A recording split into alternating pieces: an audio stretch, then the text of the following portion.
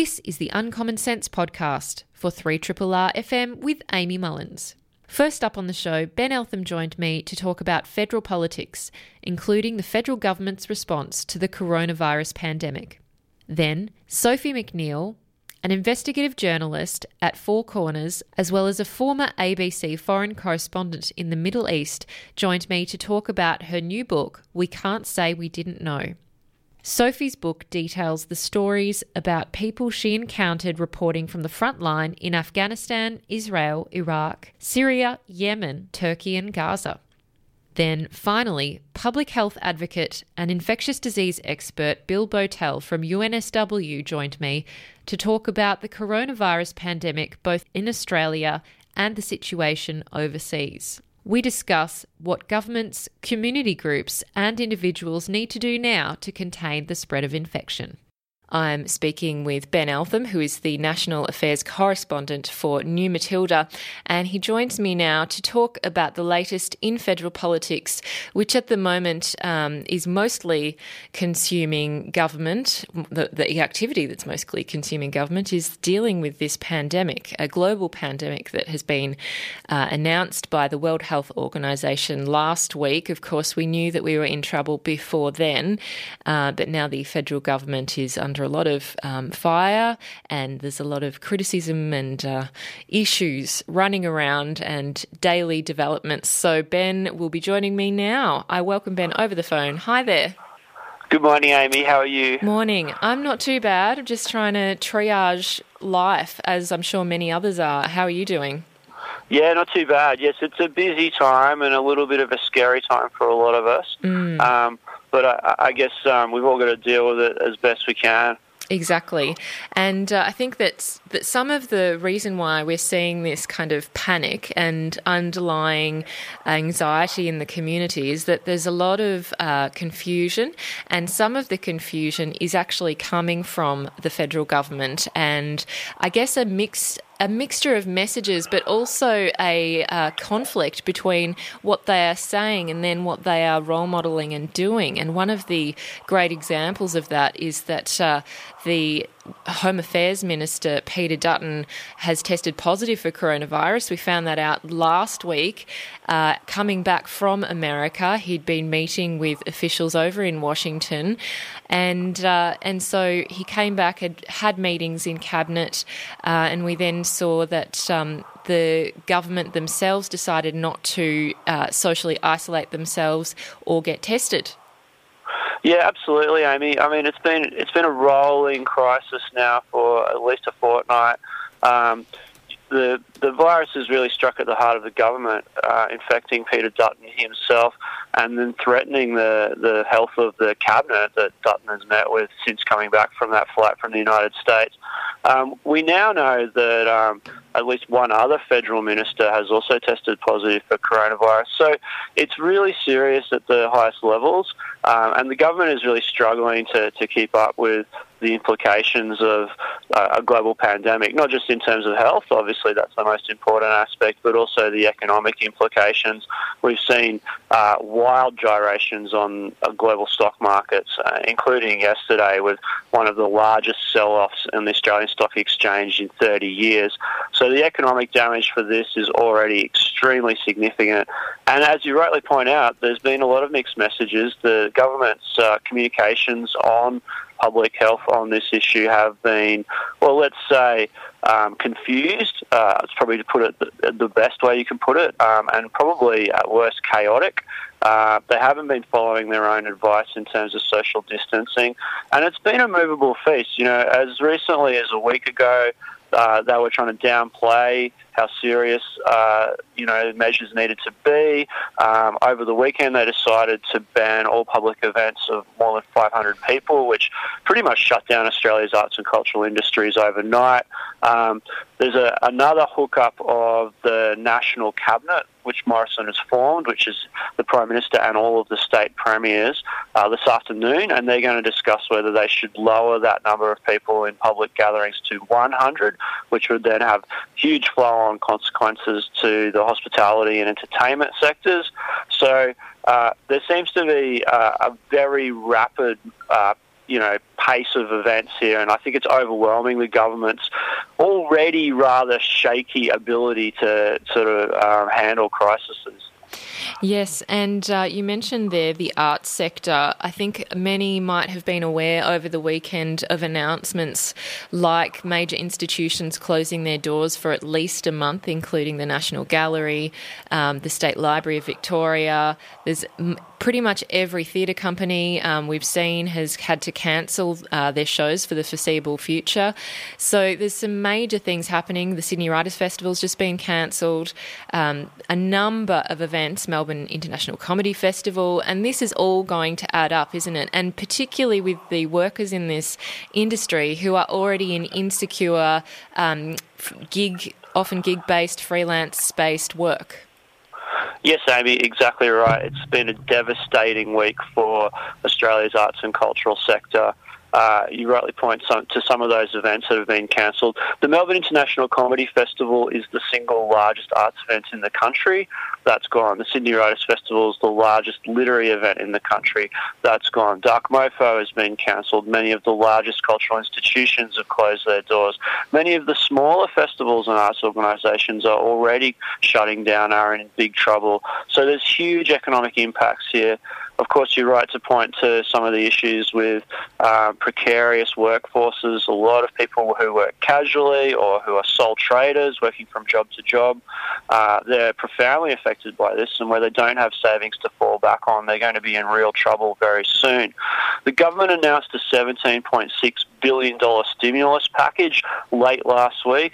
I mean, that just shows you how quickly events are moving, that we sort of have already moved on from that huge stimulus package, the largest since the Rudd stimulus of 2008.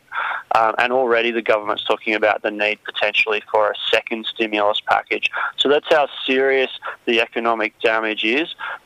Just to give you another example, the Reserve Bank yesterday announced that they would be moving to buy Australian government bonds, which is in effect quantitative easing for Australia.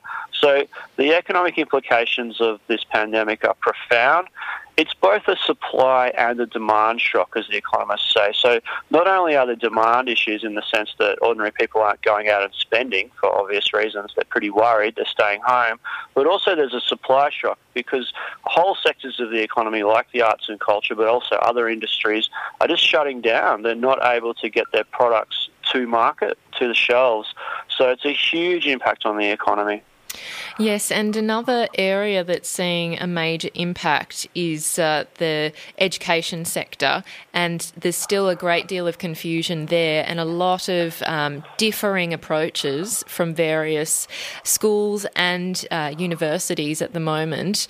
And we have seen examples where we have seen positive cases of coronavirus in a university community, and therefore, some classes have still gone on a day later. We've only overnight seen that La Trobe University and Monash University are going to move their classes online and stop in-person teaching. So where are we at in terms of that approach of not only just primary and high schools and their approach, which we've seen a difference in the public versus private sector, and then, of course, the university sector?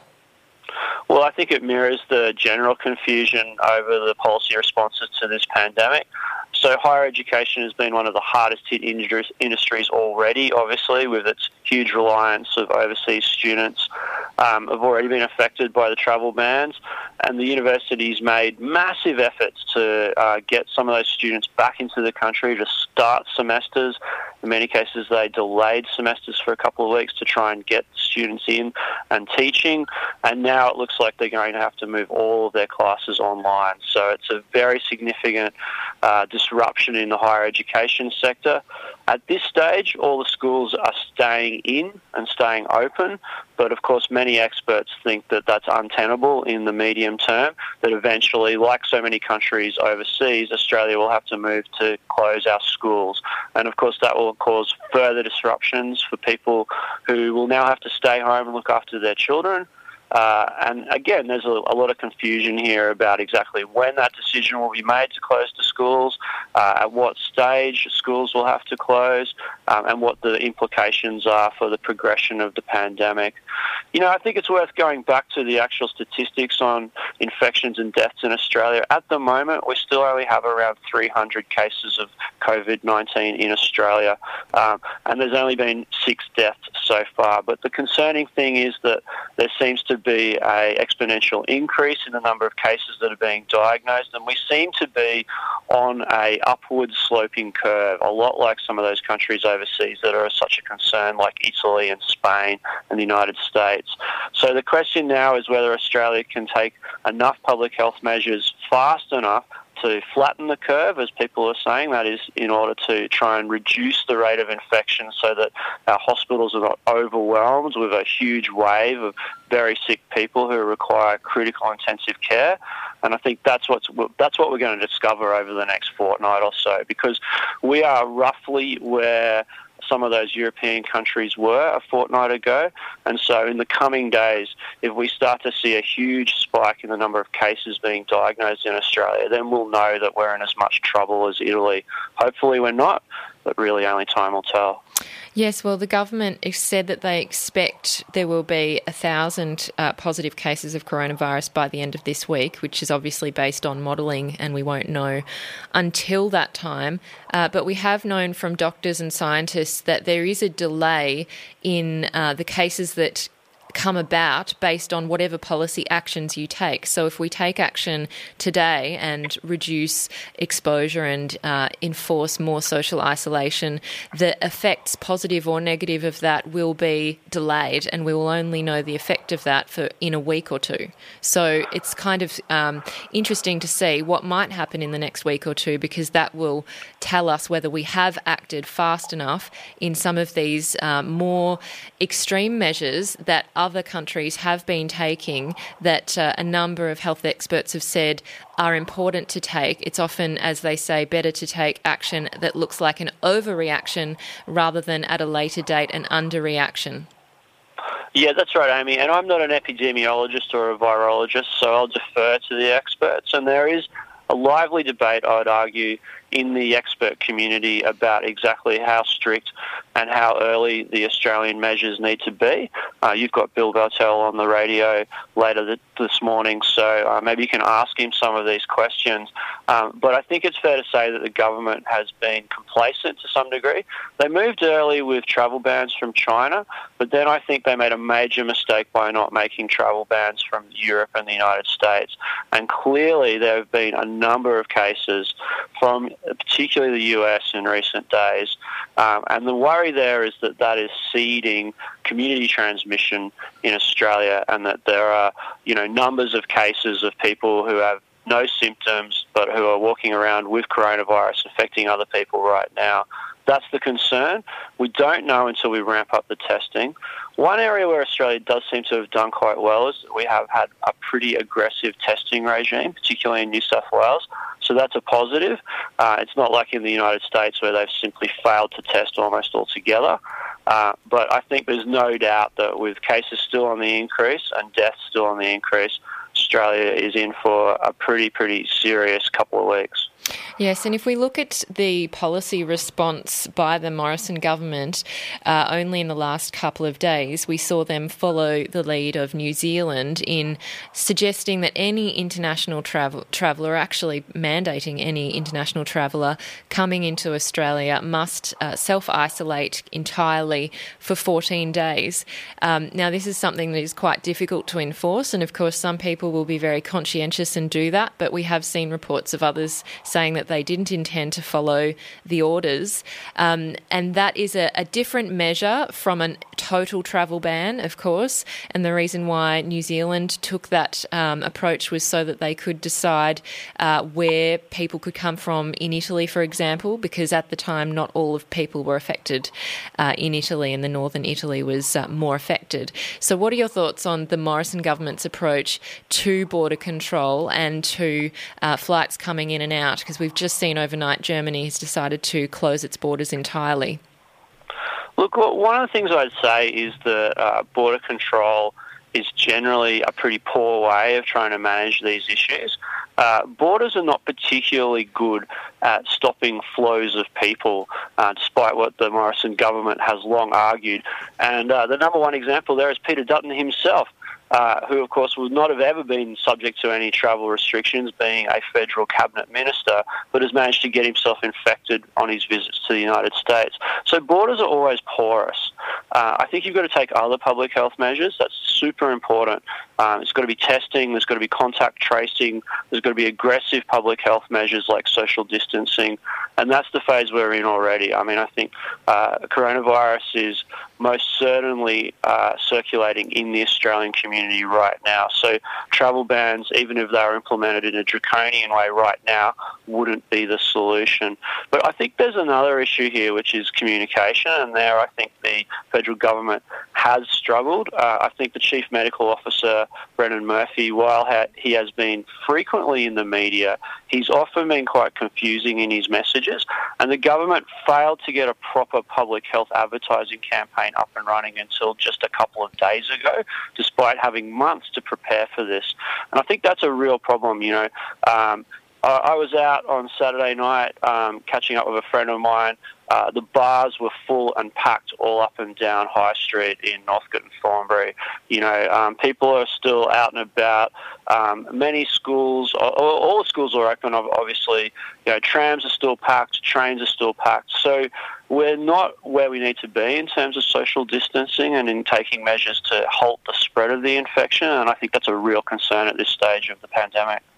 Yes, and that probably leads to one of the other announcements that people were confused by, which was the announcement on Friday about the reduction in crowd sizes of 500 in non-essential gatherings that were basically static, so when we're sitting or standing in one place for a long period of time. And the announcement was that it would come into effect on Monday, and there was a great deal of confusion as to why it could be delayed, and the weekend was a free-for-all. And there was concern around that with NRL games playing and other major events that we saw go ahead, but then, of course, the Grand Prix being cancelled. What are your thoughts on the mixed messaging and mixed behaviour role modelling from the government on this angle? Well, I think one of the things that the government has attempted to do, and Brendan Murphy himself has said this, is they've tried to enact a proportionate response, is the word they've used, proportionate. So they haven't tried to shut down everything immediately all at once. They've tried to sort of move in a graded way, slowly and surely, to try and sort of take measures as they deem appropriate. And I think what that has meant is there's been a lot of confusion over some of these kind of edge categories. And, you know, like, so, for example, universities being exempted from these restrictions, despite the fact that universities obviously have very large numbers of people all in one place. Another good example is public transport. Now, people need to get around on public transport, obviously, but if you're crammed into a tram or a train carriage with 200 other people in a small space for 45 minutes on the way into the city, that's a highly infectious situation. So I think we're likely to see more of these restrictions enacted in coming days, and I think the government is playing catch-up to some degree. Yes, and let's look at some of the most vulnerable in society and how they're being affected by government policy.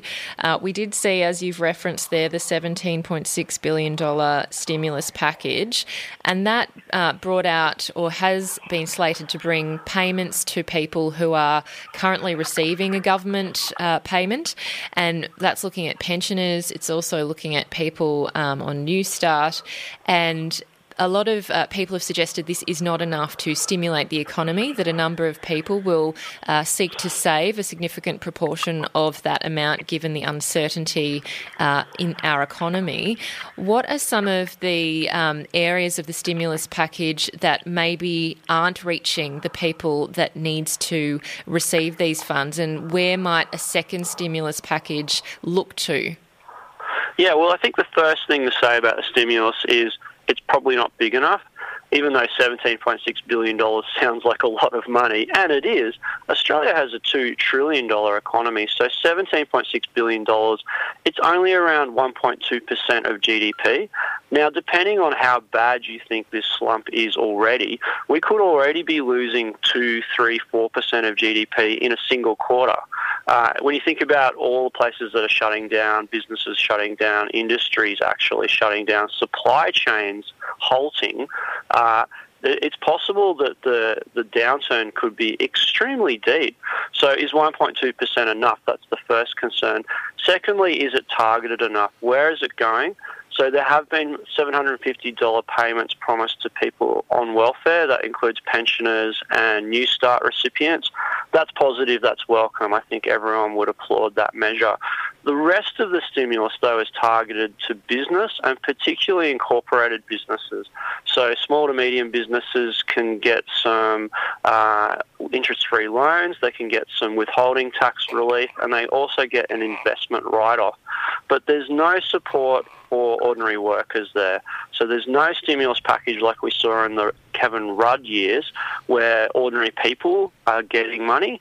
There's no support for casual workers who, of course, are going to be some of the hardest hit by this downturn, particularly those that need to take isolation leave. And many businesses are still not giving casual workers isolation leave.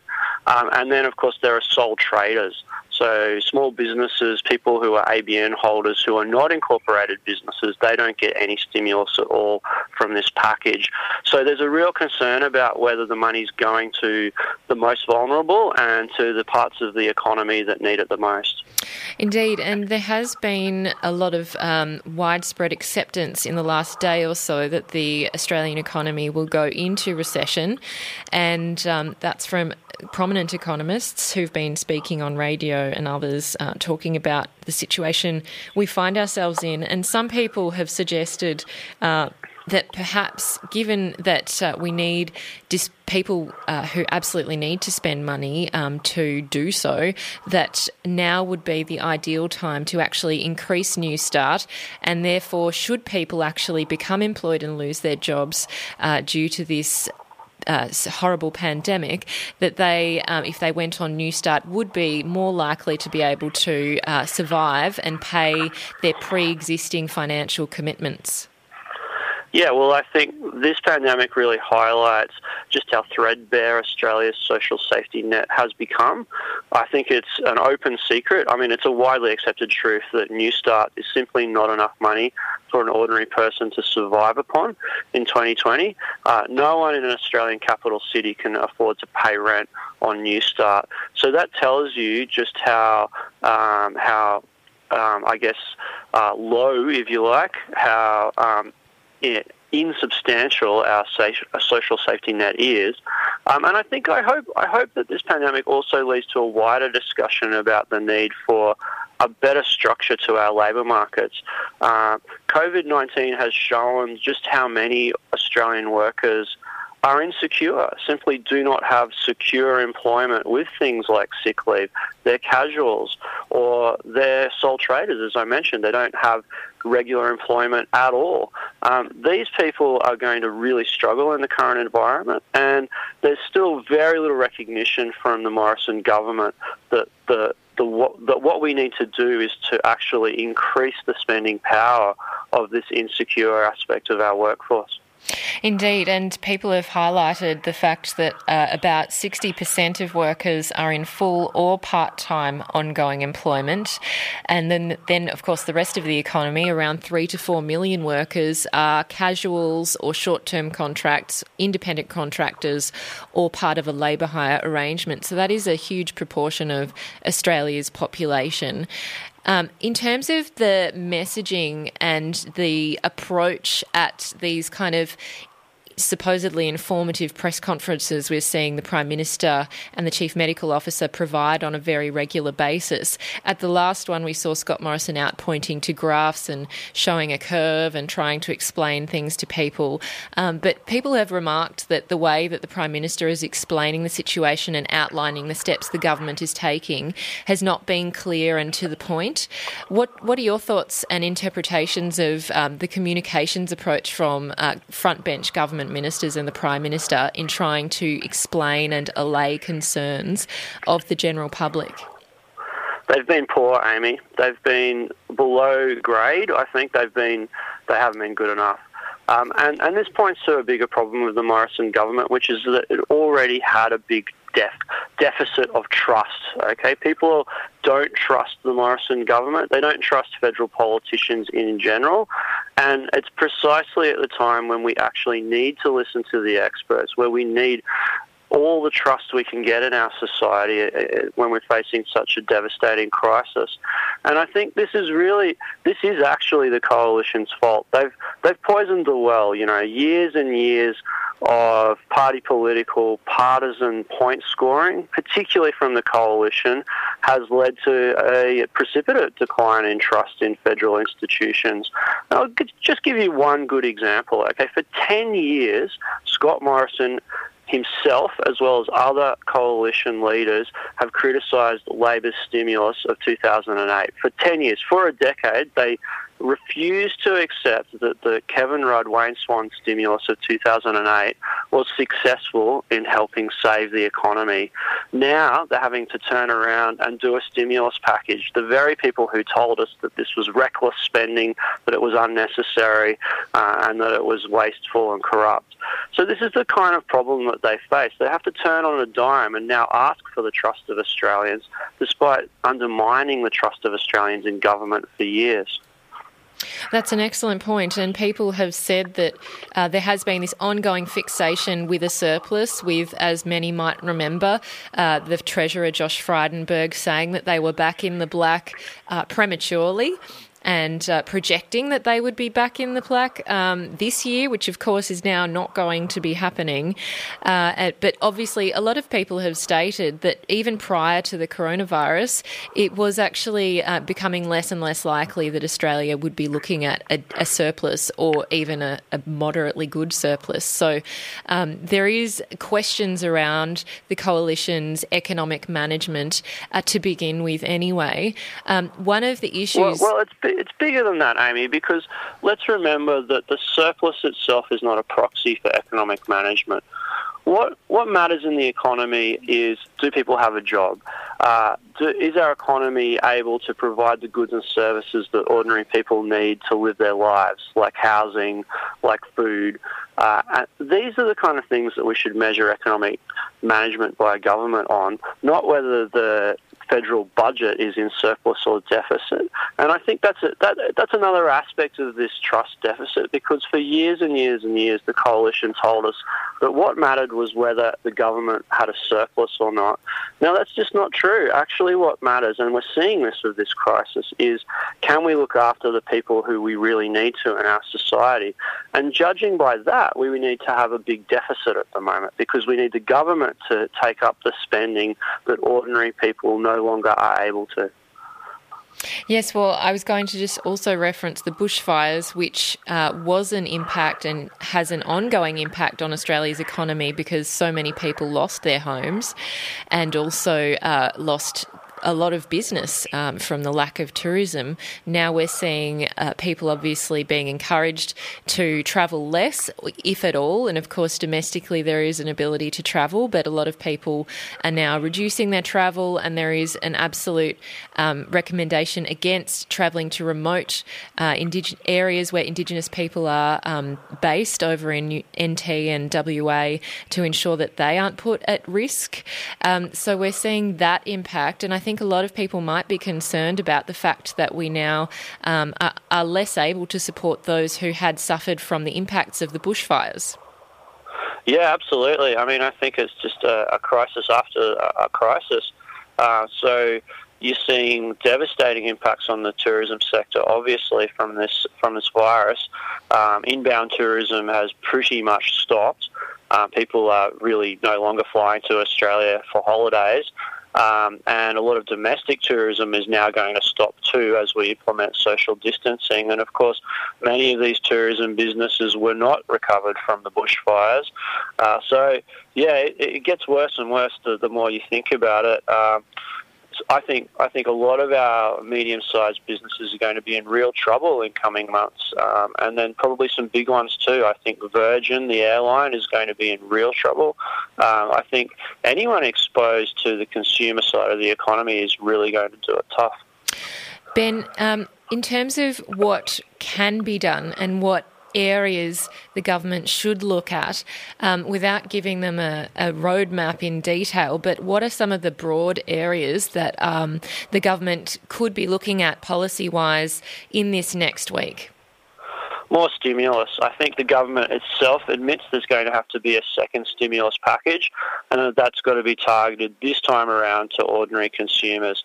So I think we will see some Kevin Rudd-style checks mailed out to people, maybe some money deposited into your account in order to keep people spending.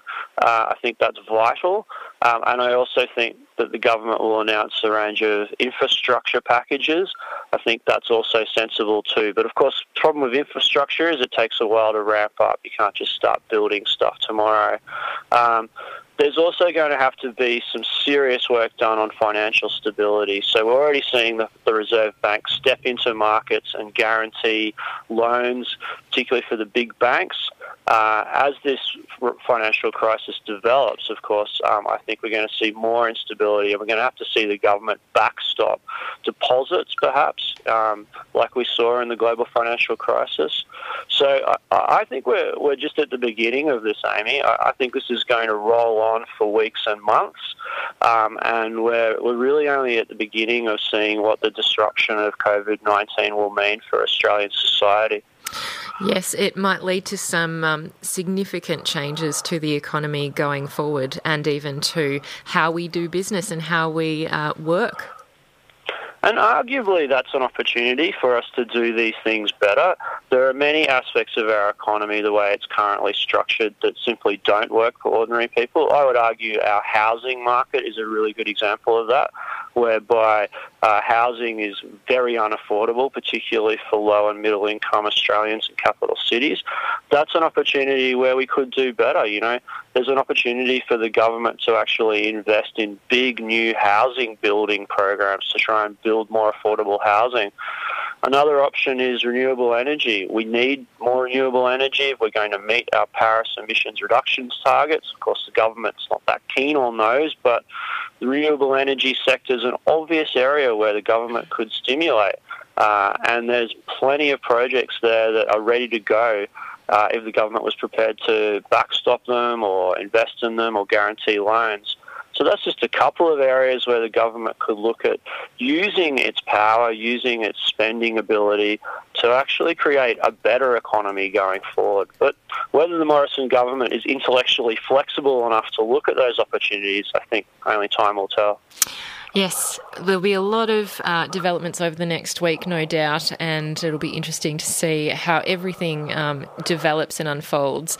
Thank you, Ben, so much for taking the time to chat with us today, and hope that things don't go too crazy for you and for everyone listening. Yeah, thanks, Amy. Stay safe, and everybody stay home, wash your hands, and keep that 1.5 metres. Exactly. Thanks so much, Ben. Thank you. This is a podcast from Triple R, an independent media organisation in Melbourne, Australia.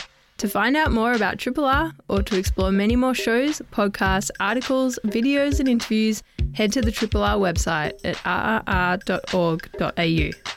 This is a special Uncommon Sense podcast for 3RRR FM with Amy Mullins. The interview you're about to hear is with Sophie McNeill. Sophie is an investigative journalist for Four Corners, and she's also a former foreign correspondent for the ABC in the Middle East. Sophie joined me to talk about her book, We Can't Say We Didn't Know. Sophie's book details the stories she encountered reporting from the front line in conflicts in Afghanistan, Israel, Iraq, Pakistan, Syria, Yemen, Turkey and Gaza, among many others. So I'm really excited that I get to speak with Sophie, and she's joining me now via Skype, and I do hope this is all working well. So I welcome Sophie now, and thank you very much for joining us today. Hi there. Thanks for having me, Aim. It's great to have you on the show. And I've got to say, I think a lot of people are very much aware of the important work that Four Corners does, and that investigative journalism is becoming more and more difficult to fund and to make sure that it is being able to be done in a robust and fearless way. And of course, we've seen the AFP raids on the ABC last year and concerns around the ability of journalists to be able to go out and do the kinds of work that you do and your colleagues do, and also, of course, foreign correspondents to do what they do. I was really interested in the start of your book, and sorry, I've got a bit of asthma, so I'm a little bit croaky. Okay. I was interested in the start of your book when you were talking about your initial exposure to some of these kind of human rights issues that are often born out of conflict, and you raise one of the examples being East Timor. Could you share with us your kind of formative years and what you write in the book about how these kind of conflicts close to us shaped you and drove you to produce journalism yourself? Sure. I mean, I was a teenager growing up in Perth and, pretty isolated place. I'd never heard of Timor, and I just read this book when I was a Year 10 student, Hidden Agendas by John Pilger, that really spoke about the horrors of that occupation, a third of the population killed, torture, things that had happened while the Australian government looked the other way. And I was just outraged, here I was, this kid who thought that, I was in the extension social sciences class, and I thought that this is something they should have taught me at school. And I was so angry that I didn't know about it. And so after I read that book, I got involved in volunteering with East Timorese refugees, and actually went up there a few times and made kind of like my own little, home documentaries. That's how I got into journalism. But I think it just convinced me of the power of reporting, because, here was a situation where reporters snuck in. People like Max Stahl, John Martinkus did amazing work documenting what happened on the ground. The world saw it. And, this was a wonderful way that proved how the international community can come together and do good. We saw the vote, and we saw, how the East Timorese people achieved their freedom. So it gave me a lot of hope. It was a great way to get involved in international affairs and journalism. But in the book, I grapple with the idea that, the world has changed. Now our excuses have run out. We can't say anymore that we didn't know. Syria is the most meticulously documented war in history, and yet we have, not taken any action in that conflict to prevent the suffering of those people. The world has just ignored their plight. So this is what I grapple with and ask, like, what's changed now in the last decade in the Middle East? What has happened there has created this terrifying precedence. What does it mean for us as a society? Yes, and I think a lot of people would see the Middle East as being very geographically far away, and yet a lot of the issues that people over in different countries in the Middle East face have become very much issues for us as well, to be able to support them if they are here to seek refuge. And of course, we've seen ongoing policies from both Labor and Liberal governments that have certainly been dire for a lot of refugees who have sought asylum over in Australia and have often had to go to another country such as Indonesia to try and get their applications processed by the UNHCR. So there was a lot of, migration issues from all the conflict happening in the Middle East. What's your sense of Australia and the way that we perceive some of the issues that you've been seeing firsthand over in the Middle East, and I guess whether you see there's a bit of a disconnect? Yeah, I think we believe that what happens over there won't affect us here. And, we all think it's terrible what's going on in Syria and Yemen and Gaza. We feel sympathy, but ultimately, we don't actually do anything about it because we think it won't affect us. So what my book is about what happens when all the rules are broken. What happens in this age of impunity where leaders can commit, atrocities with no deterrence.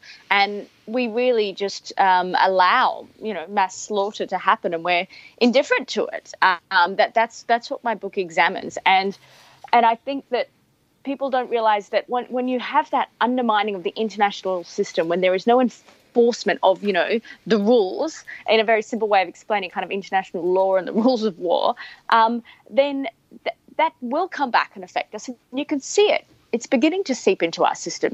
There's impunity now in our politics too. There is also a real struggle for us when we try and talk to leaders in our region and, turn to Beijing and say, you can't lock up 1 million Uyghurs in Xinjiang, which is described by the UN as the worst human rights abuses of our current times.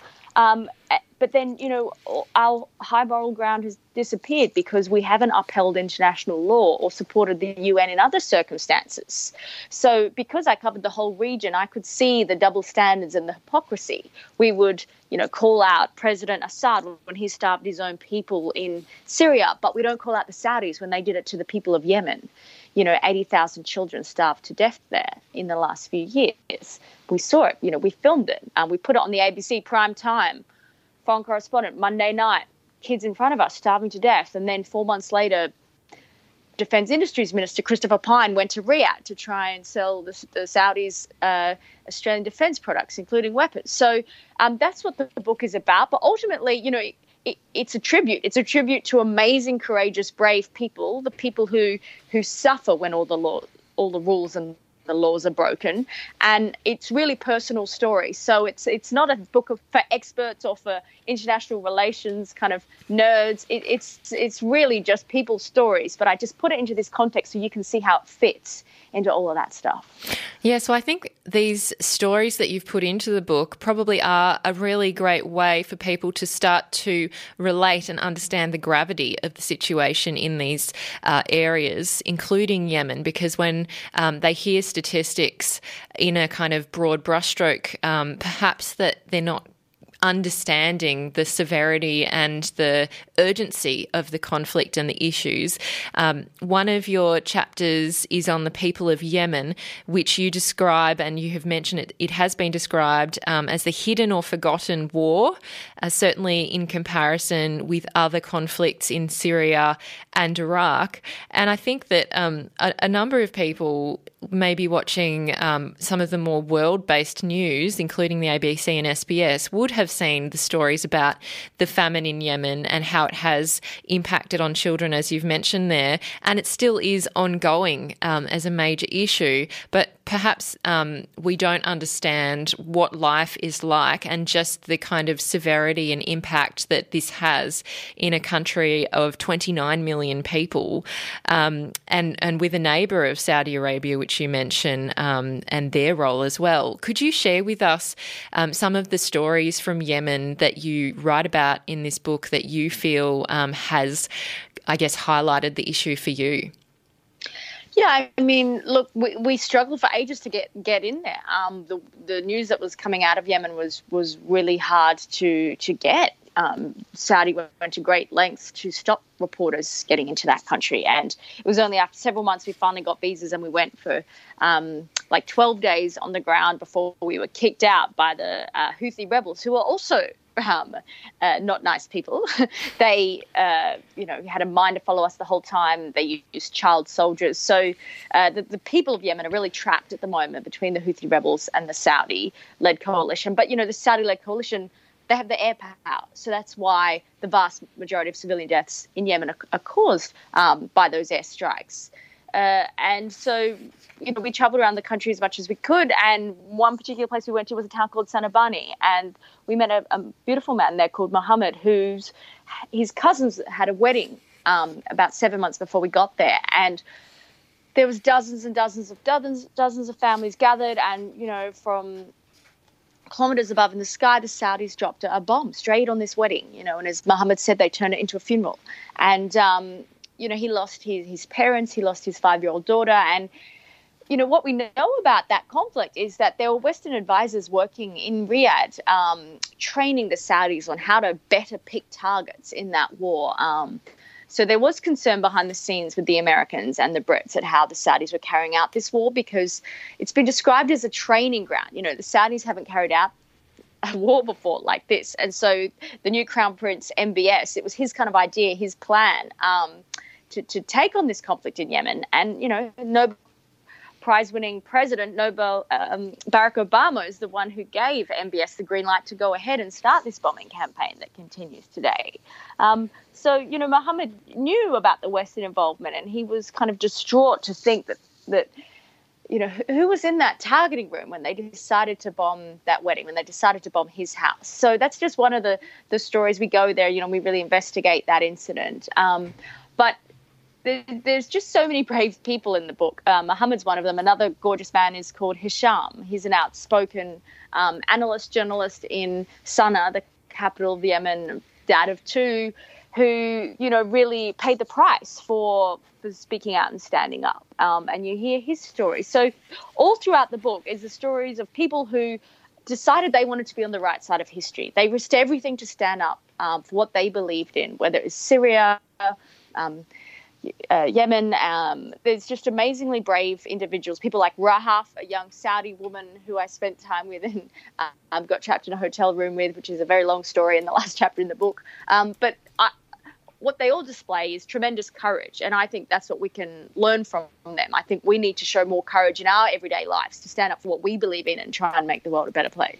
Yes, and you highlight there one of the very interesting facts which shows the scale of the Western involvement in these conflicts, that Saudi Arabia was not just using old weapons that they had stockpiled, but they were actually, in 2015, the third largest military spender in the world after the US and China, spending $87 billion on arms and aircraft. That seems like a very large amount of money to be spending on military to be then using against your neighbour.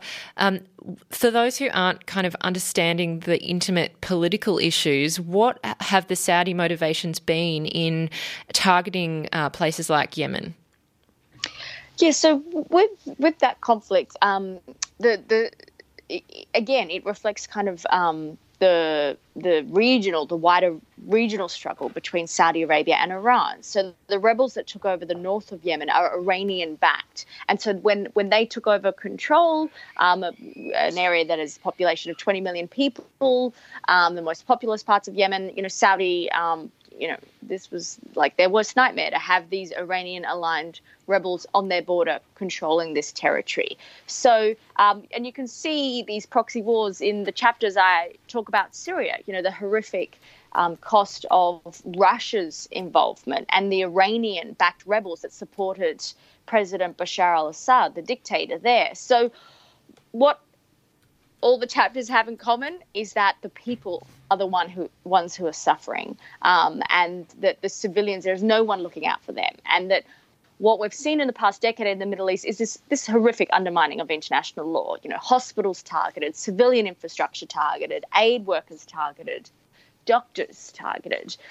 In Syria, in Yemen, there's a chapter where I investigate coalition airstrikes in Raqqa and Mosul, horrendous suffering for civilians. Not only were they dealing with life living under the ISIS jihadists, which was, like unbearable, but then they lived in utter fear of coalition airstrikes. And Human Rights Watch and Amnesty International document how they accuse the coalition of not taking enough care to save civilian lives when they carried out those bombing campaigns. So, I've investigated all sides, alleged breaking of international law or war crimes by the Israeli government, by Bashar al-Assad, by the Saudis, by the Houthi rebels, by the US-led coalition in Iraq. What they all have in common is that no one is following these so-called rules, that we set up. This idea of responsibility to protect civilians just doesn't exist on the ground. It's just a theory, and we need to urgently call for change. And the book is a call to arms to ask you, what are you doing to try and make sure that this isn't the world that, we're not just going to kind of accept that this is the planet we want to have. So there's the last chapter, I really talk about possible solutions and what we could do to try and see an end to this age of impunity. Indeed, and I think maybe perhaps the reason why some people might think it's beyond their control, or that it is the role of someone else, is that there is this broader understanding from people that there is an international court of justice, The Hague, that of course would hold these countries to account when they commit crimes against humanity and various war atrocities, and that they of course should step in. And there are so many reasons why that does not occur, some of which is that the countries don't sign up to the rules that the UN has specified. But what's your thoughts around the role of international bodies that we, I guess, expect to be the broader police of these countries and these conflicts? Well, look, I mean, it's really interesting where you look at a country like Australia. We are in an excellent position to try and lead on these issues. You know, we are a middle power that has a very high standard of living. Not everyone in this country is doing okay, but vast majority of people do have a very high standard of living. And, you know, we have had 27 years of uninterrupted economic growth. Yes, things are looking terrible now with the coronavirus, but we are in a position to lead, and we don't on these issues, and that's what I talk about in the book. You know, we had our Prime Minister Scott Morrison talk about negative globalism last October. He gave this address and he really attacked the UN system.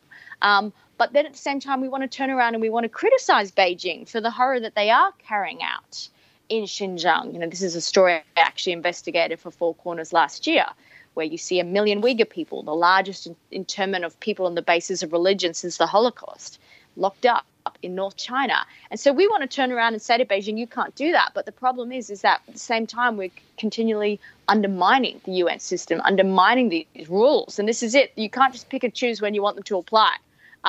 And so this is where I really think we need to lead. We need to, you know, ask our politicians that we need to tell them we care about this. I mean, you know, more people protested in Sydney about what time pubs closed than they did about anything to do with Syria or Yemen or Gaza in the last 10 years. So I want us all to, look at our lives and think, well, what can I do to try and make the world a better place? Because the book is full of people who can show you the power of just one person, you know, what one person can achieve. And I think that we forget what is possible. You know, it's in the interest of our leaders for us to feel hopeless and helpless, right? And then they can keep continuing as normal. But, you know, I don't accept that. Yes, well, we've seen with climate change that public pressure can start to build momentum and create change, even if it is slow and it needs to build and build on a global scale, but it can be done. And certainly public activism is very much an effective tool in many of these areas. You write in your conclusion, and what you've just referenced there is that one of the most heartbreaking stories you did investigate was the CCP, Chinese Communist Party's brutal treatment of the Muslim Uyghur people in Xinjiang.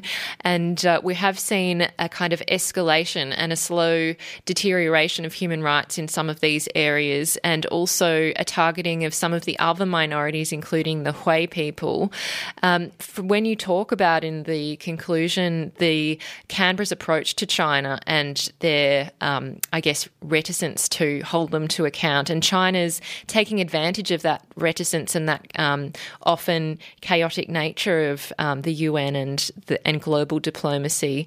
What do you think are some of those solutions when we are so globalised and so interconnected and reliant upon other countries? And that seems to be a reason for governments in their mind to take less forthright action against human rights abuses.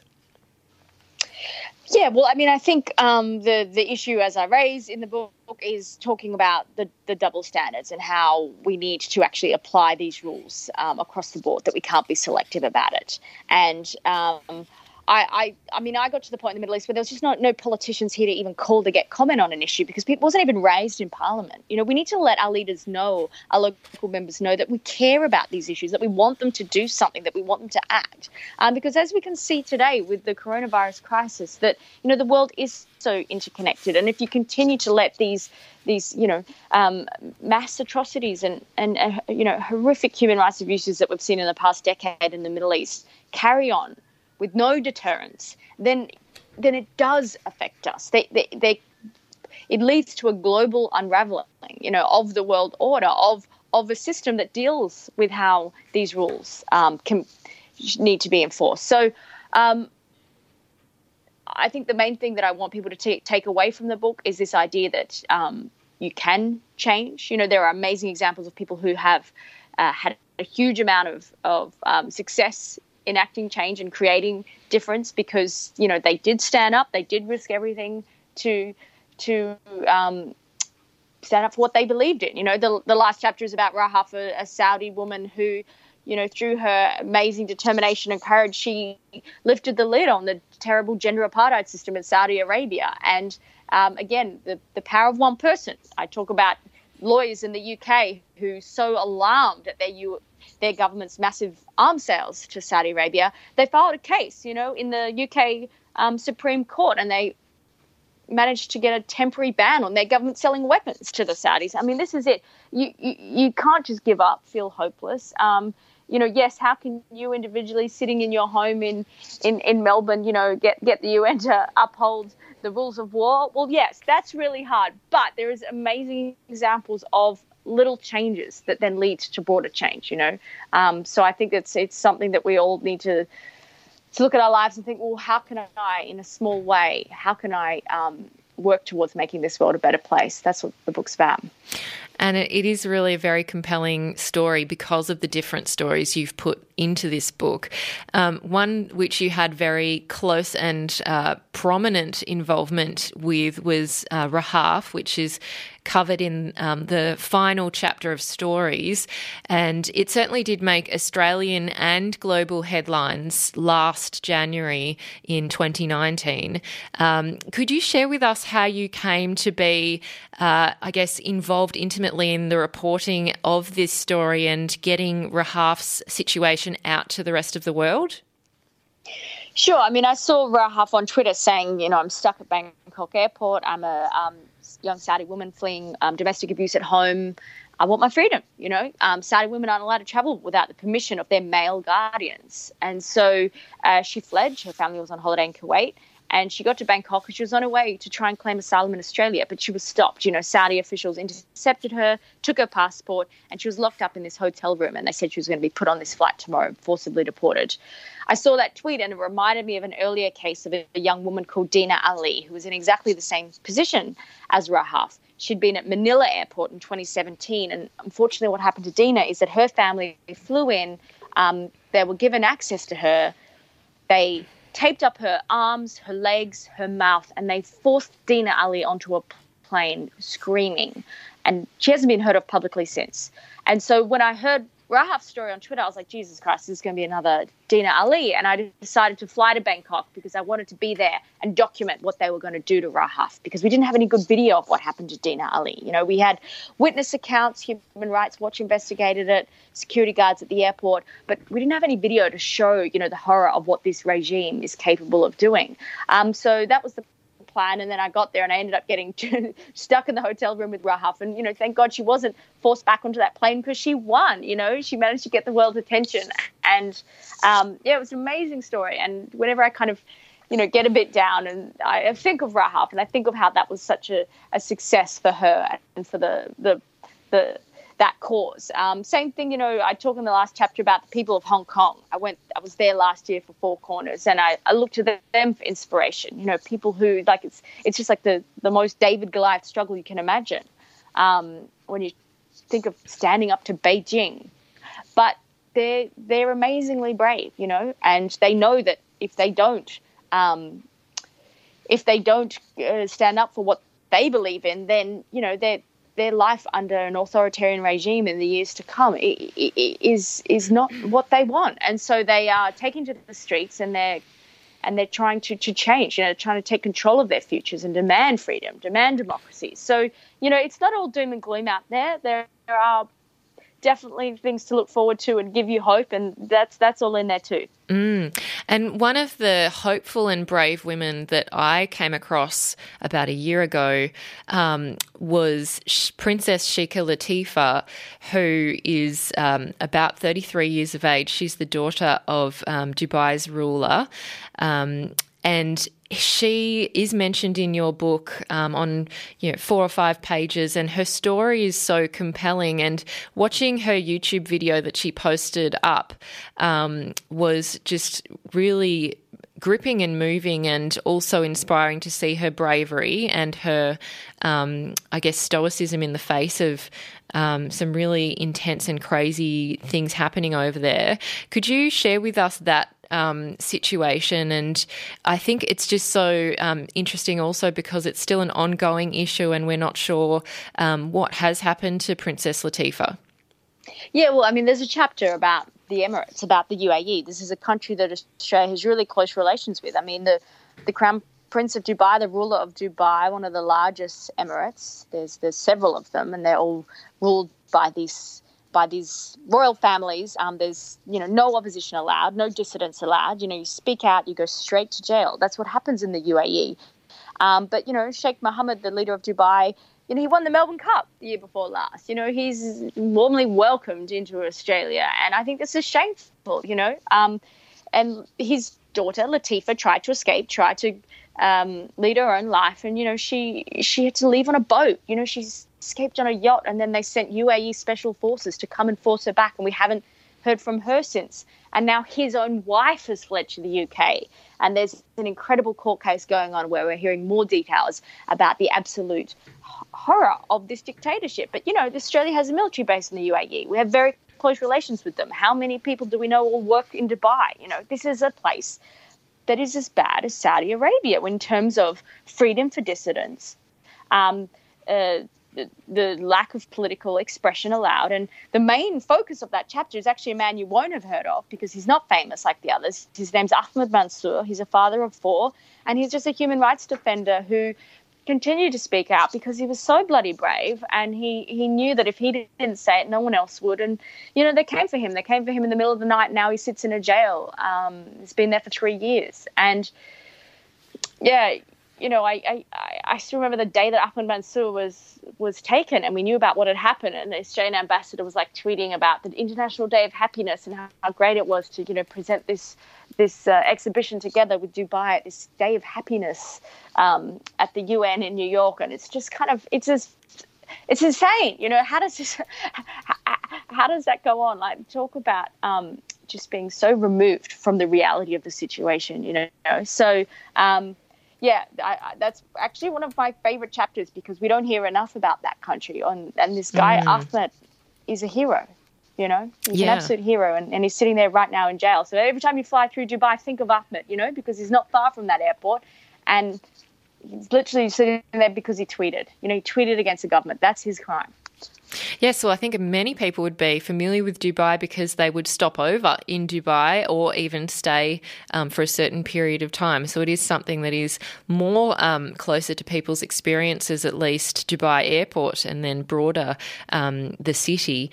You mentioned in that chapter that he has been in and out of solitary confinement, and the way that Princess Latifah described solitary confinement, it sounds like it is particularly brutal situation to be in. We've also seen an Australian get caught up in Iran, which is Kylie Moore-Gilbert, and of course she's not as much of a focus in this book, and that's another story. But it was interesting that it's not just people, civilians of that population, although that is the main, focus and the people who are most persecuted and at risk, but there are also a number of foreign nationals who can often get caught up in these conflicts overseas and also be, seen as collateral damage sometimes.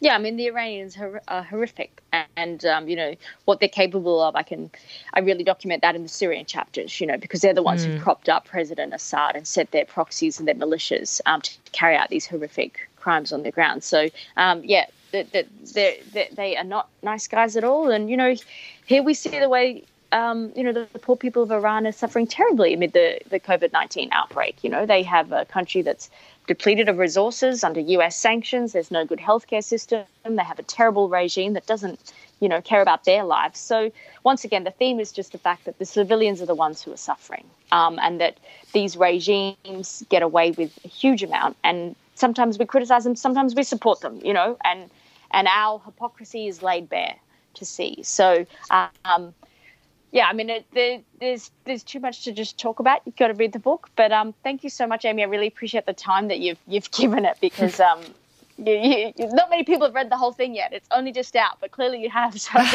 I'm stoked with the amount of attention you've given it. Oh, well, you're very welcome. It is a quite hefty tome, and that's wonderful because it means you can dip in and out of the different stories, and you pick up stories at different points in the book, and they are ongoing in some cases.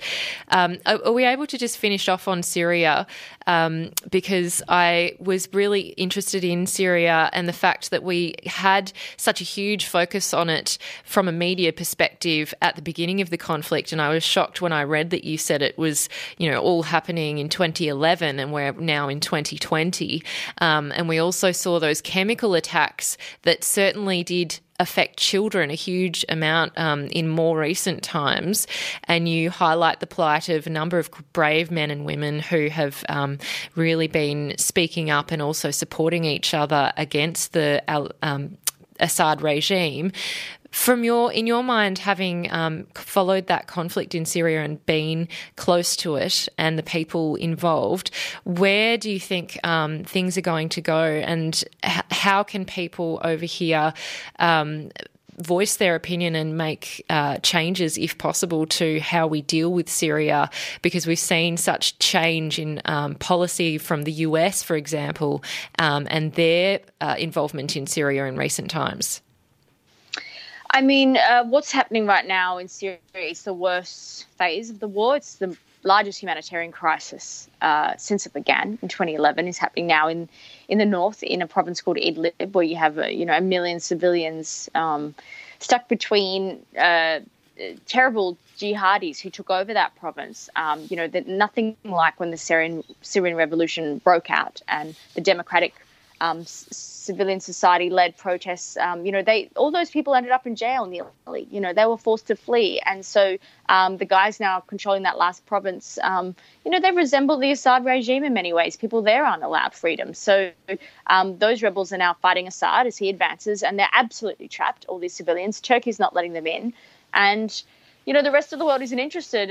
They turned a bit of attention to it 2 weeks ago when the Syrian refugees were coming up near the Greek border, because Turkey was so annoyed that no one was helping them, that they were telling Syrian refugees, go into Greece. Suddenly the EU paid attention.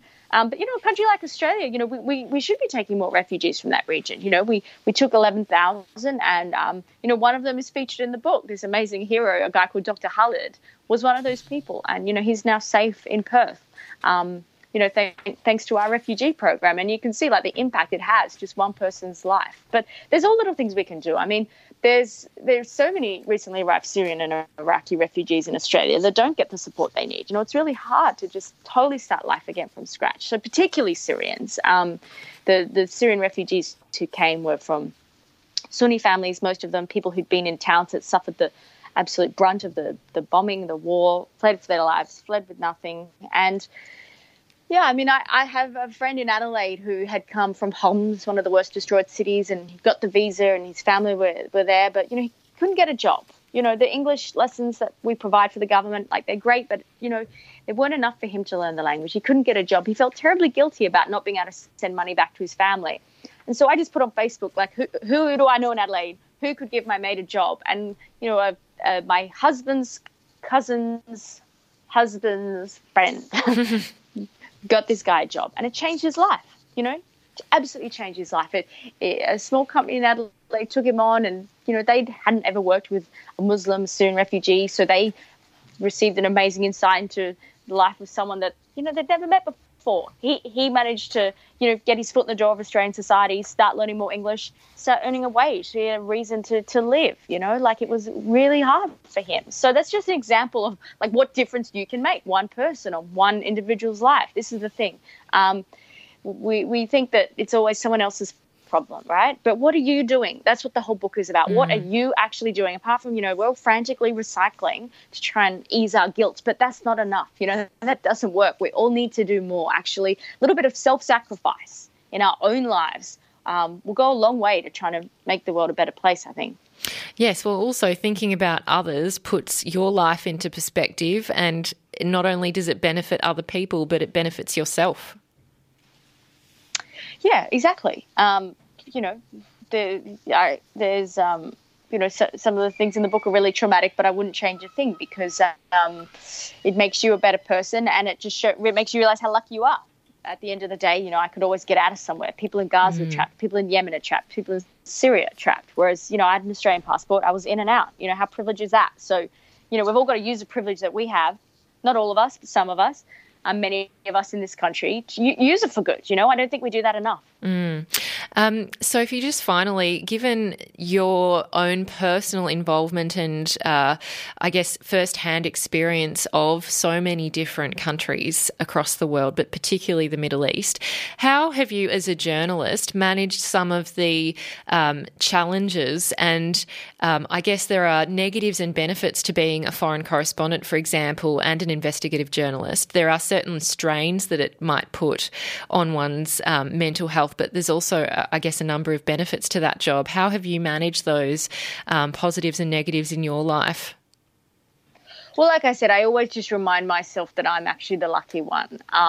Everyone in my book has had to go through so much more. So you just always put it in that perspective anytime you might be feeling a little bit, overwhelmed by it or,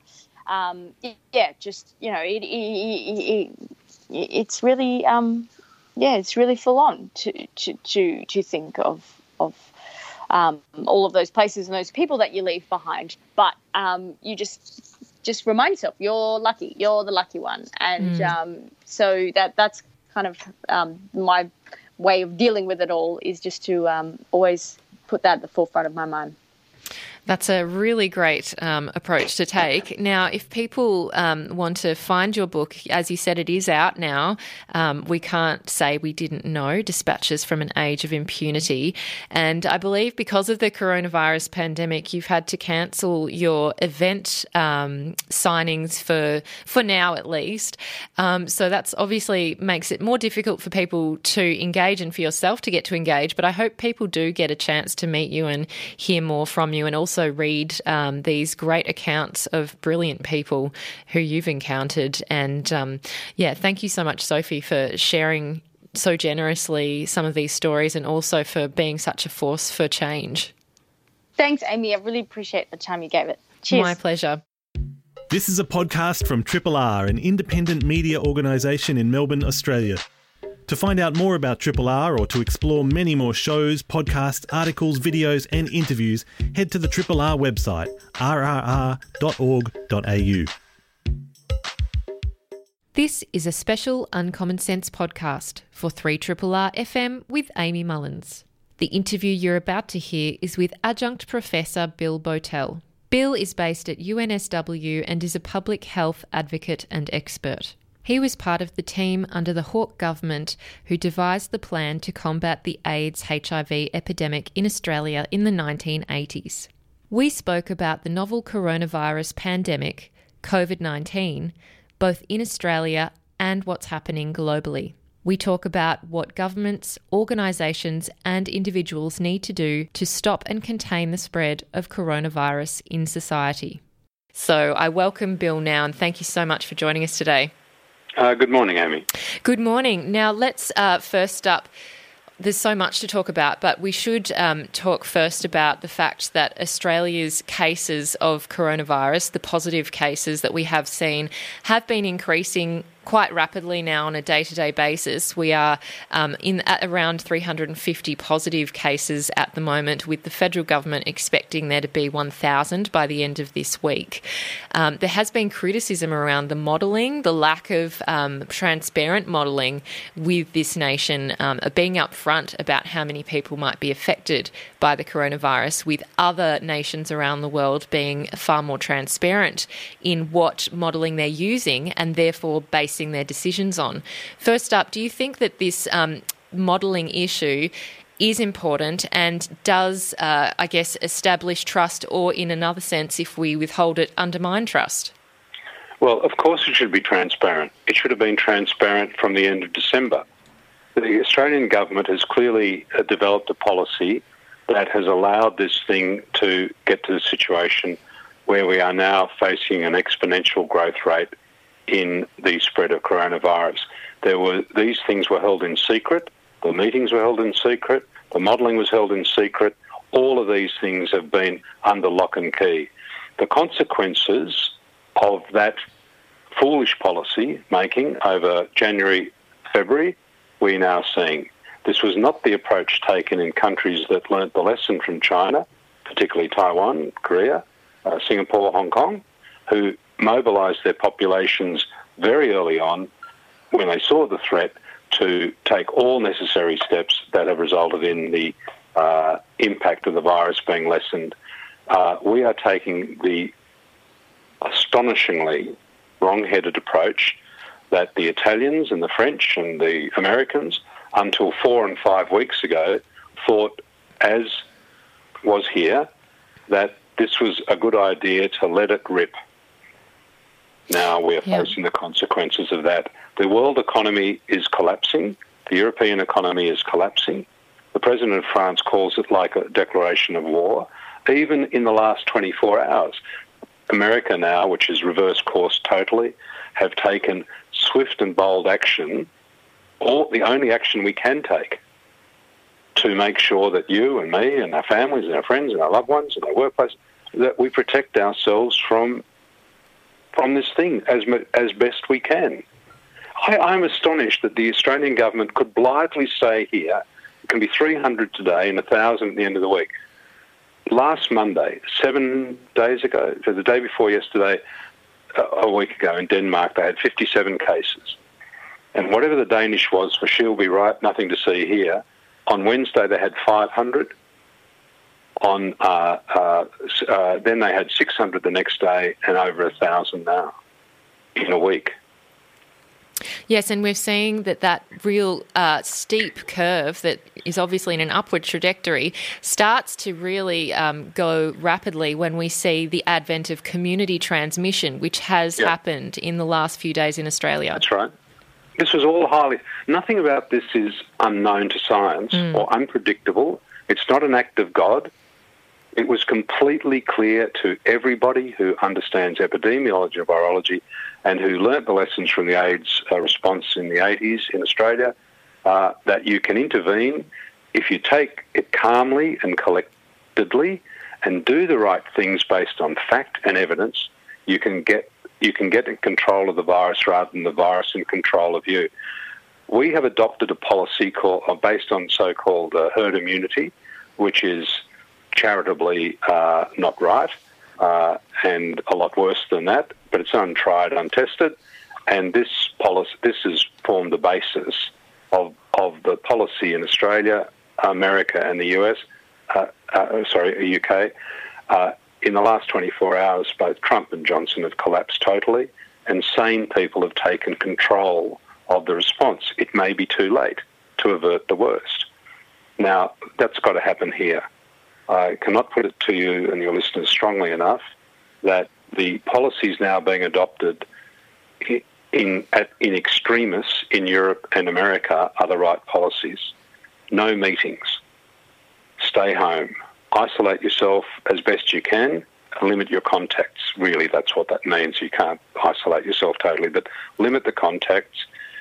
There should be no schools, no big meetings, and let's just do what we can now to make sure that prediction complacently and seemingly it's okay, given by the authorities that are allegedly in control of this, seem to accept. Well, I don't accept it. I don't think your listeners should accept it. I think they should do what they can. We've got to say that people like, I have a good feeling, I hope, that Premier of Victoria and his people understand the gravity of the situation. I think increasingly properly informed health officials are, and they realise that we have embarked on a course that was wrong and not based on scientific evidence and drawing conclusions from facts. Yes, and you're not the only person voicing these opinions. These are all echoed by a number of academics, epidemiologists, virologists, infectious disease physicians, people, doctors working in ICUs. Who were not involved in any way in the policy making that was secretly engaged in by a very small group of people who chose to not ask the people who knew what they were talking about and have a track record in Australia, but they consulted who knows what. Who knows who? I have a good idea, but they determined a policy. Look, you might have an argument. They might have an argument for doing it in academic sense, but they should have done us the courtesy of explaining they were overturning 50 years of Australian public health policy and approach to these things, and they had embarked on a radical, untested, hopeful new course that was only known to them. They did not. The Minister for Health never got up in the Parliament or anywhere else and said, this is the new approach. The Prime Minister never said that. It was done behind closed doors.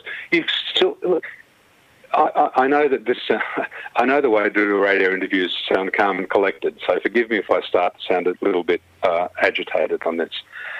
I asked the Minister for Aged Care last night on Q&A. Well, you're the Minister.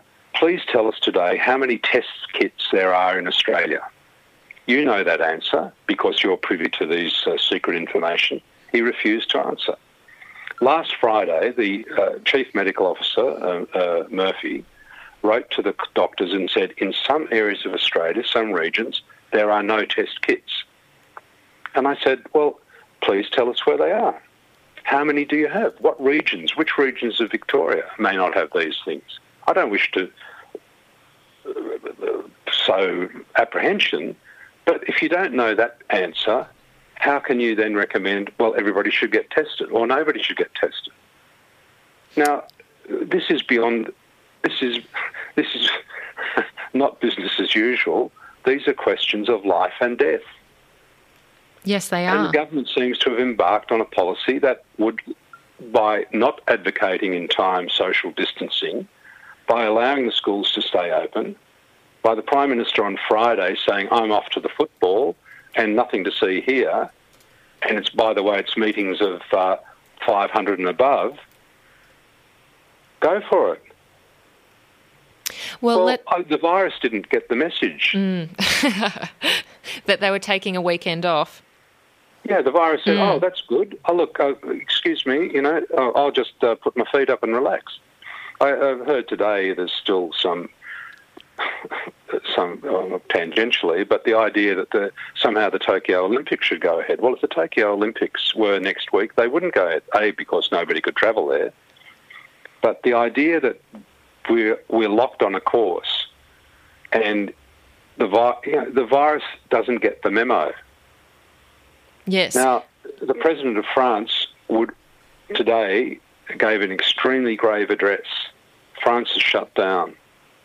He wishes,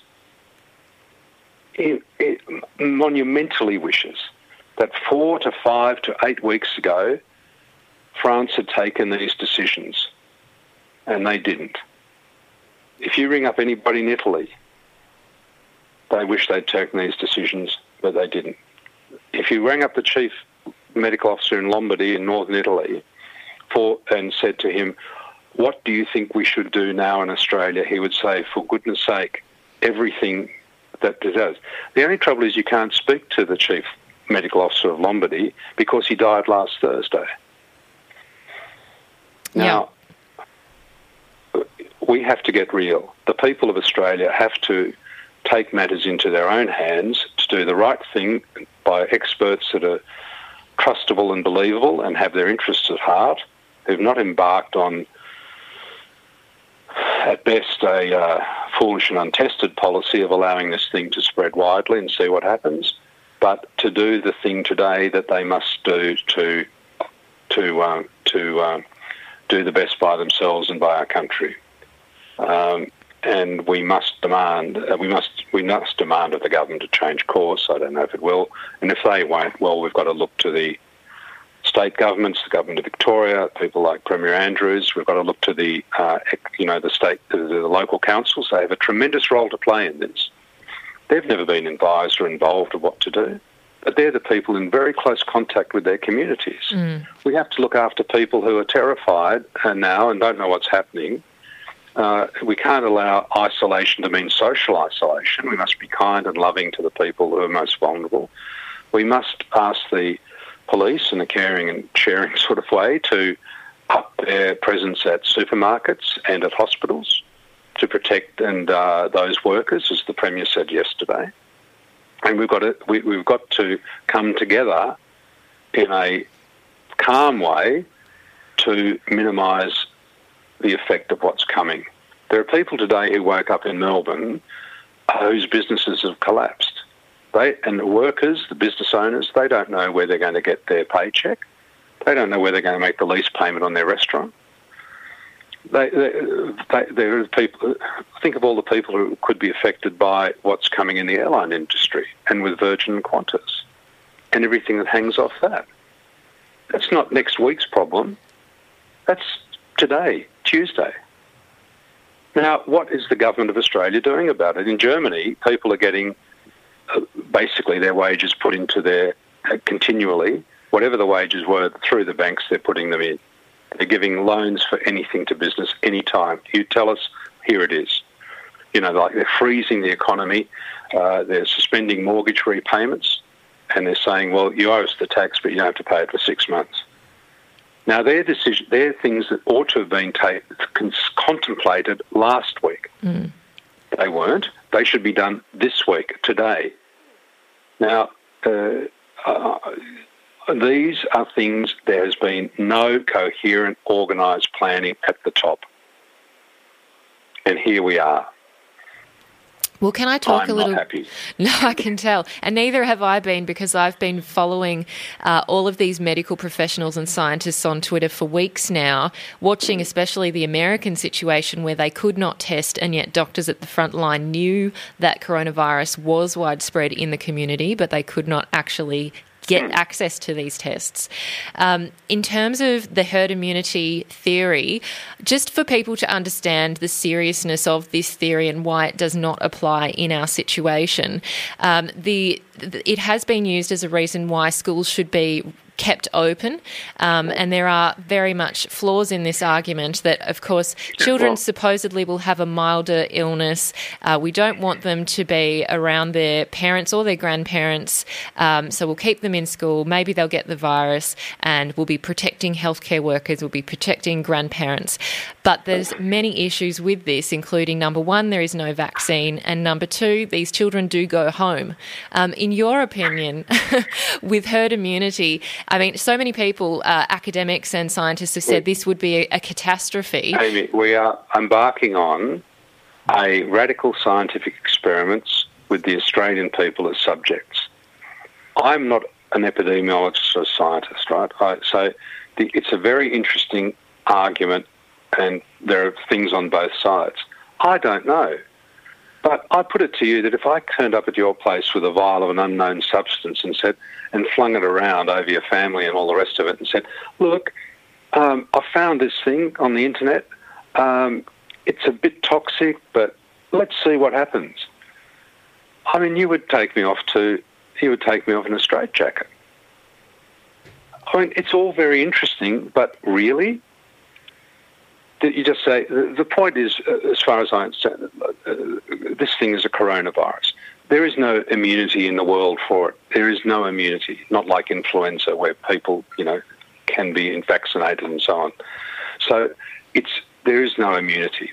It's a coronavirus like the cold virus. And as we all know, you can get the cold twice and 3 or 4 times in a year if you're unlucky. the immunity lasts for a certain point, then it goes away. There is some evidence that people who have thrown off coronavirus infection have acquired it again. That is enough to suggest to me that the idea of blithely accepting, as the Deputy Chief Medical Officer of the Commonwealth came out yesterday and said, well, our modelling, now they're being shamed into starting to talk about their modelling, is between 20 and 70% would be infected. I can't help thinking, I said, well, 20% of 26 million is 5.2 million, right? Be infected. All getting colds and runny noses and stools and so on like that. There are 2,000 ICU beds in all of Australia. So somebody who comes out and just says, as if it's the most easy thing in the world to grasp, 20%, 5.2 million, and we know that of the death rate is somewhere between 3 and 4 and 5%. Well, you do the maths. 5% of 5.2 million is a rather large figure. Yes. I'm stunned. I'm absolutely stunned into, or not quite silence, the reverse of it, but I feel like I've slipped into some sort of alternate reality, taken the blue pill or the red pill and off with Keanu Reeves down the Matrix. I can't believe we're hearing it. And that people are saying, well, it's interesting. Yeah. I can't, I'm almost rendered speechless. And people, Yes. Really, you shouldn't be asking me. Get Greg Hunt on the phone, or Brendan Murphy, or Scott Morrison, or the Premier of Victoria, and say, do you agree with this? Have you signed off on this? Has somebody said something that I've missed? And that your belief is that this should run thing? I said last night to Mr. Colbeck, I said, have you not looked at the situation in Europe? Have you not looked at where it worked and successfully repelled and repulsed in Taiwan, which has been fantastic? Have you not drawn those lessons? Can you not see it? And if you believe that this is the right thing to do, which presumably they do, have you not exposed that to the criticism and analysis of experts and other people and say, well, what do you think about this? Let's put it out there and have an argument in January and say we should do this, not that. I'm perfectly open to having those arguments, but to keep it secret and then to come out and say the consequences of our failed policies are between 20 and 70% people being infected, I am rendered utterly aghast. And people should ask the questions of Greg Hunt. I assume he's in his electorate office today. Well, I'd go around and knock on the door and say, look, Greg, sorry to disturb you, out shaking hands, which was obviously all right the other day, shake his hand and say, pal, could you just tell me if this is so? Or is Bill Bowtell and all the people who now are concerned about this, are they armchair critics? Don't know what they're talking about. And if you say that, say, well, I'm perfectly prepared to believe Bill Bowtell's off his rocker, but could you just explain to me the policy implications of what you're presiding over? And not the only policy implications, the implications for the people who are listening to this program. Yes, exactly. Well, certainly we have seen doctors, prominent doctors like Dr. Norman Swan, who has become almost a default spokesperson about this virus from a medical standpoint. He has been out there trying to correct misinformation. He has done a wonderful job. Yes, he has, hasn't he? Some of that misinformation around whether people who are asymptomatic but are actually positive for the coronavirus can transmit the virus, depending on, of course, viral load and the point at which they were infected. Ask Richard Wilkins. Exactly. He was with Tom Hanks last weekend in Sydney, as was a friend of mine. That's why I'm in isolation in my apartment as I speak to you. Yeah. Richard Wilkins, according to his what he said in the paper, when he heard that Tom Hanks had been diagnosed positive, he went and got a test, which puzzles me because that's not the guidelines at the moment. But anyway, he got tested and he was diagnosed with coronavirus. And then he said, I'm asymptomatic. Now, part of the recommendations, which I think are wrong, is that asymptomatic people should not be tested. I thought there was some science validity in it. But I look at Richard Wilkins' case, that's clearly not so. And it's certainly not the approach taken in Taiwan and Korea, where they've been testing asymptomatic people. In Korea, it's been 10,000 a day. And they understand it, and it's been part of the reason that they brought this down. They found a lot of asymptomatic young people. Particularly in the age group of their 20s has been a big segment. There's a lot of lies and disinformation that's only old people, mainly to the comfort of young people who haven't got anything and say, well, that's all right, you know. Well, I'm 67, and when somebody said that to me the other day and said this was a revelation, I said, oh, that's really good. But anyway, if you don't have truth and honesty and openness, and you don't have the right people of the calibre of Norman Swan out there telling the truth without any fear of political repercussion or as politicians, if you don't have that, what do you have? You have the lies and disinformation that you can pick up any time on the internet. Exactly. Well, that's the choice. Yep. Fear, panic and confusion caused by lies and disinformation or telling the truth. The people, they have hidden this. They have done nothing. They'd never stockpiled test kits. They didn't stock emergency equipment. They never took a public information campaign when there was time to educate the Australian people about what's going on. And they kept it all behind lock and key. Well, I'm sorry, that's not good enough. It's not good enough for me. I've been around a long time, but it's certainly not good enough to protect the interests and the health of the people who are listening to you and the people of Victoria. I think also from your perspective, given that you have the benefit of hindsight and you have also dealt with a previous and very severe public health crisis, which was the AIDS HIV pandemic in Australia in the 80s, given you've had that first-hand experience with the Hawke government and that it was also bipartisan, and I'm sure there were many other features that made it a success, looking back on that and the fact that we did actually learn lessons and do things well and also I'm sure correct mistakes that were made if there were them. What are you thinking about those lessons that we had made, that institutional memory we should have had, and how we're behaving in comparison? All the people who were there and who saw what worked then, the last time a virus attacked our country, thought complacently that these principles were so well established that no future government faced with the problem would do anything other than implement that response based on the policies that worked in the days of HIV and AIDS, presided over politically, I have to say, by two great Victorians, Bob Hawke and Andrew Peacock, who said, we will convene the Parliament, we'll get a multi-partisan working committee, we'll get the experts in, we'll get all the people who are involved and associated with this, who are most at risk of HIV infection, appoint the right experts, fund them for anything they need, and then importantly as politicians, because half the country hated Bob Hawke and half the country hated Andrew Peacock, we'll get off the stage. And we depoliticised it. We now had no politicians. Why on earth would anybody, really at this stage of their think, there is no role for politicians.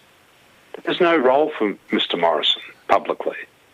There's no role for Greg Hunt publicly. But what do? They go on television, they say one thing, they do another, somebody has an argument, then they correct it, then it's all great, you know, as if we're fighting an election campaign. I've never seen anything so preposterous in my life. But that was how we did it then. But for whatever reason, this government said, no, we were not going to do that. We're not going to see what worked in Australia. We're not going to see what worked in Korea. Not going to see what worked in Taiwan. I know what we'll do. We'll go to some UK academic and Professor Chris Whitty, the medical officer of the United Kingdom, who's under their sway, and we'll adopt a radical and bold and interesting alternative to this and see what happens. But we won't tell anybody. We won't make a statement about it. We'll overthrow the principles that worked in Australia, and we'll adopt something that's completely, in my view, crackpot, and we're going to do that. But why would we tell you? You're just the taxpayers and the voters. Well, those taxpayers and voters are now the subjects of a very odd, threatening, wrong scientific experiment to see how far and wide this thing can spread. Yep. It's not good enough. Just closing out... It's only not good enough. It's wrong. It's wrong. And it should be overthrown, and the people of Australia should just say, look, get off the stage, give us the tools, give us the information, and we'll do the job, because you manifestly cannot do it. Yeah, and we have seen organisations move before the government already, with some universities taking action, some schools taking action. But this is like do-it-yourself epidemiology. Yeah, and I think that's why some people have turned to Twitter for actual advice from epidemiologists, because that is where they're giving that advice, and also, of course, through the media. Just to close out this discussion, I just want to touch on individuals, because, as you've mentioned, there are a range of people in society who, of course, understand that there is a great proportion of the community who will have the virus, and that most of them will have mild symptoms, but that is not comfort to the people who are at risk, and they include elderly people, people with autoimmune conditions, of course, people with lung conditions. There's so many different people at risk, not just in an elderly category, but of course young and old. It's very important to understand this. Based on the Chinese thing and the 100-something thousand cases there are in the world, 80% have mild symptoms. Yep. As we know, right? You can get a coronavirus and cold and so it comes and goes. and if you're robust or young or doing anything like that, or you can shake it off, and that's the overwhelming thing, they recover. But that's fine. I'm not actually concerned about the people who recover. I'm concerned about, as you said, the people who are vulnerable and likely for all sorts of reasons to acquire it. Yes. That's a big enough number. So like we can define ourselves out of it and say, well, I've got an 8 in 10 chance based on the Chinese figures of getting away, but I'm far more concerned about the 20% who go on to develop really bad conditions, and I'm very concerned, frankly, about the 5% of the people who die, based on the figures we have today. Now, I don't know who can predict the future. But certainly the first obligation of the people who run this country is to do everything to stop that number going up and finding out where it lands. That is known as the protection of public health. Indeed. And if we're enrolled in an experiment by these people to find out if some other approach works, well, I, for one, would like to have known about it sometime at the end of December or beginning of January. Yeah. We didn't. And some people have said that, and certainly public health officials at the UN World Health Organization level said that testing is important, but also that government responses, it is a good thing for it to look like an overreaction, because it means that you are actually being ahead of the curve and being ahead of the virus, essentially. Well, remember with China, I think a very common thing was, oh my goodness, China's over, you can't imagine that happening in Melbourne, right? Well, they were right. I mean, there are a lot of things you can have in principle, discussion about China if you want. There was a lot of chaos and silliness and all the rest of it. But in the end, the principle was right.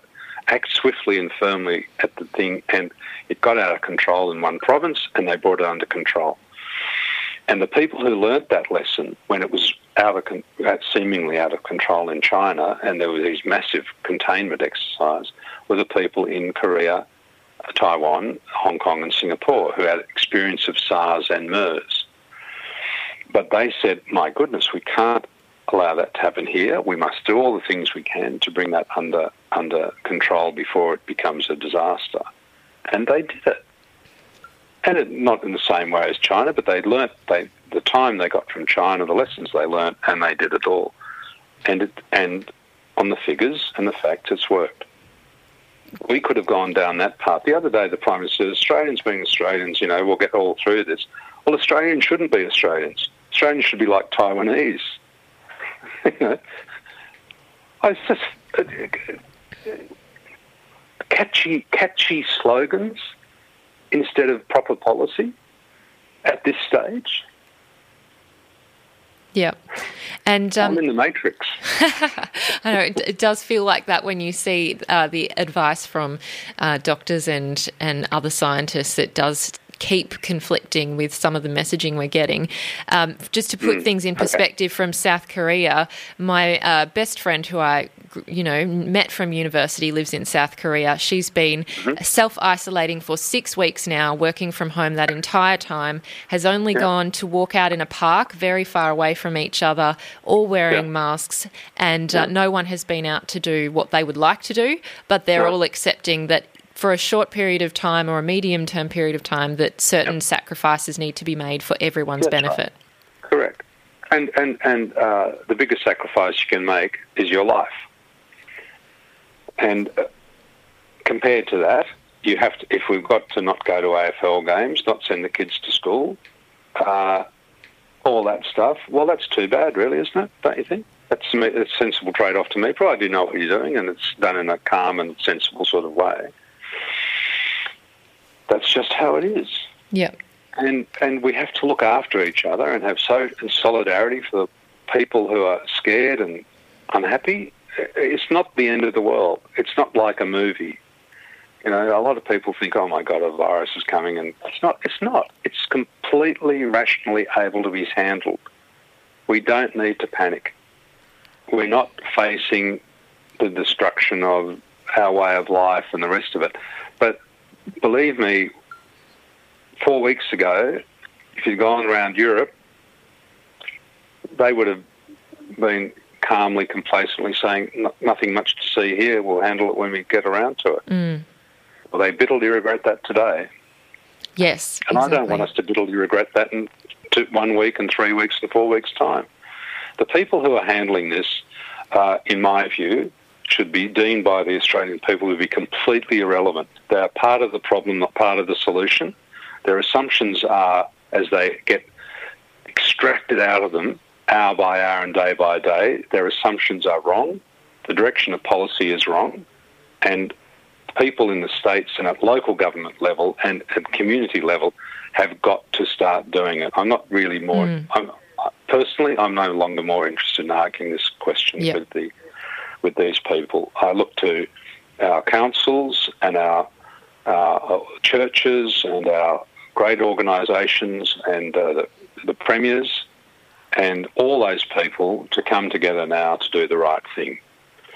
And for those listening who are in the community and are individuals, what should they do then if we need to start to take charge of the situation? Well, they should talk to their community groups, their businesses, their workers, their employers, everybody all around their universities and schools and say, my goodness, we have a problem. We're not being led well, but let's see, we've got the function. What can we all do collectively to figure this out? Figure out the finances, figure out the support. The one interesting thing is we have Twitter and social media and Skype and all that sort of thing. So even if you have to go and stay home for a while, mostly you're not going to be isolated, at least in connection terms. So let's build on all of that. Let's be very compassionate and supportive of the people who are facing economic hardship as well, and organise ourselves from the grassroots up. And if we do that, and we rely on our friends and our connections and our community groups and the people at work and all those sort of all that, and look to local level for leadership and to the Premier and to the state government, I'm sure we can get through it. It's a pity we've come to this, but we have, and now we must act quickly, very quickly. Yep. Thank you so much, Bill. It's been really, really valuable to hear from you today. Okay. All right. Thank you very much. Bye. Thank you. Bye. I'm Amy Mullins, and you've been listening to the Uncommon Sense podcast.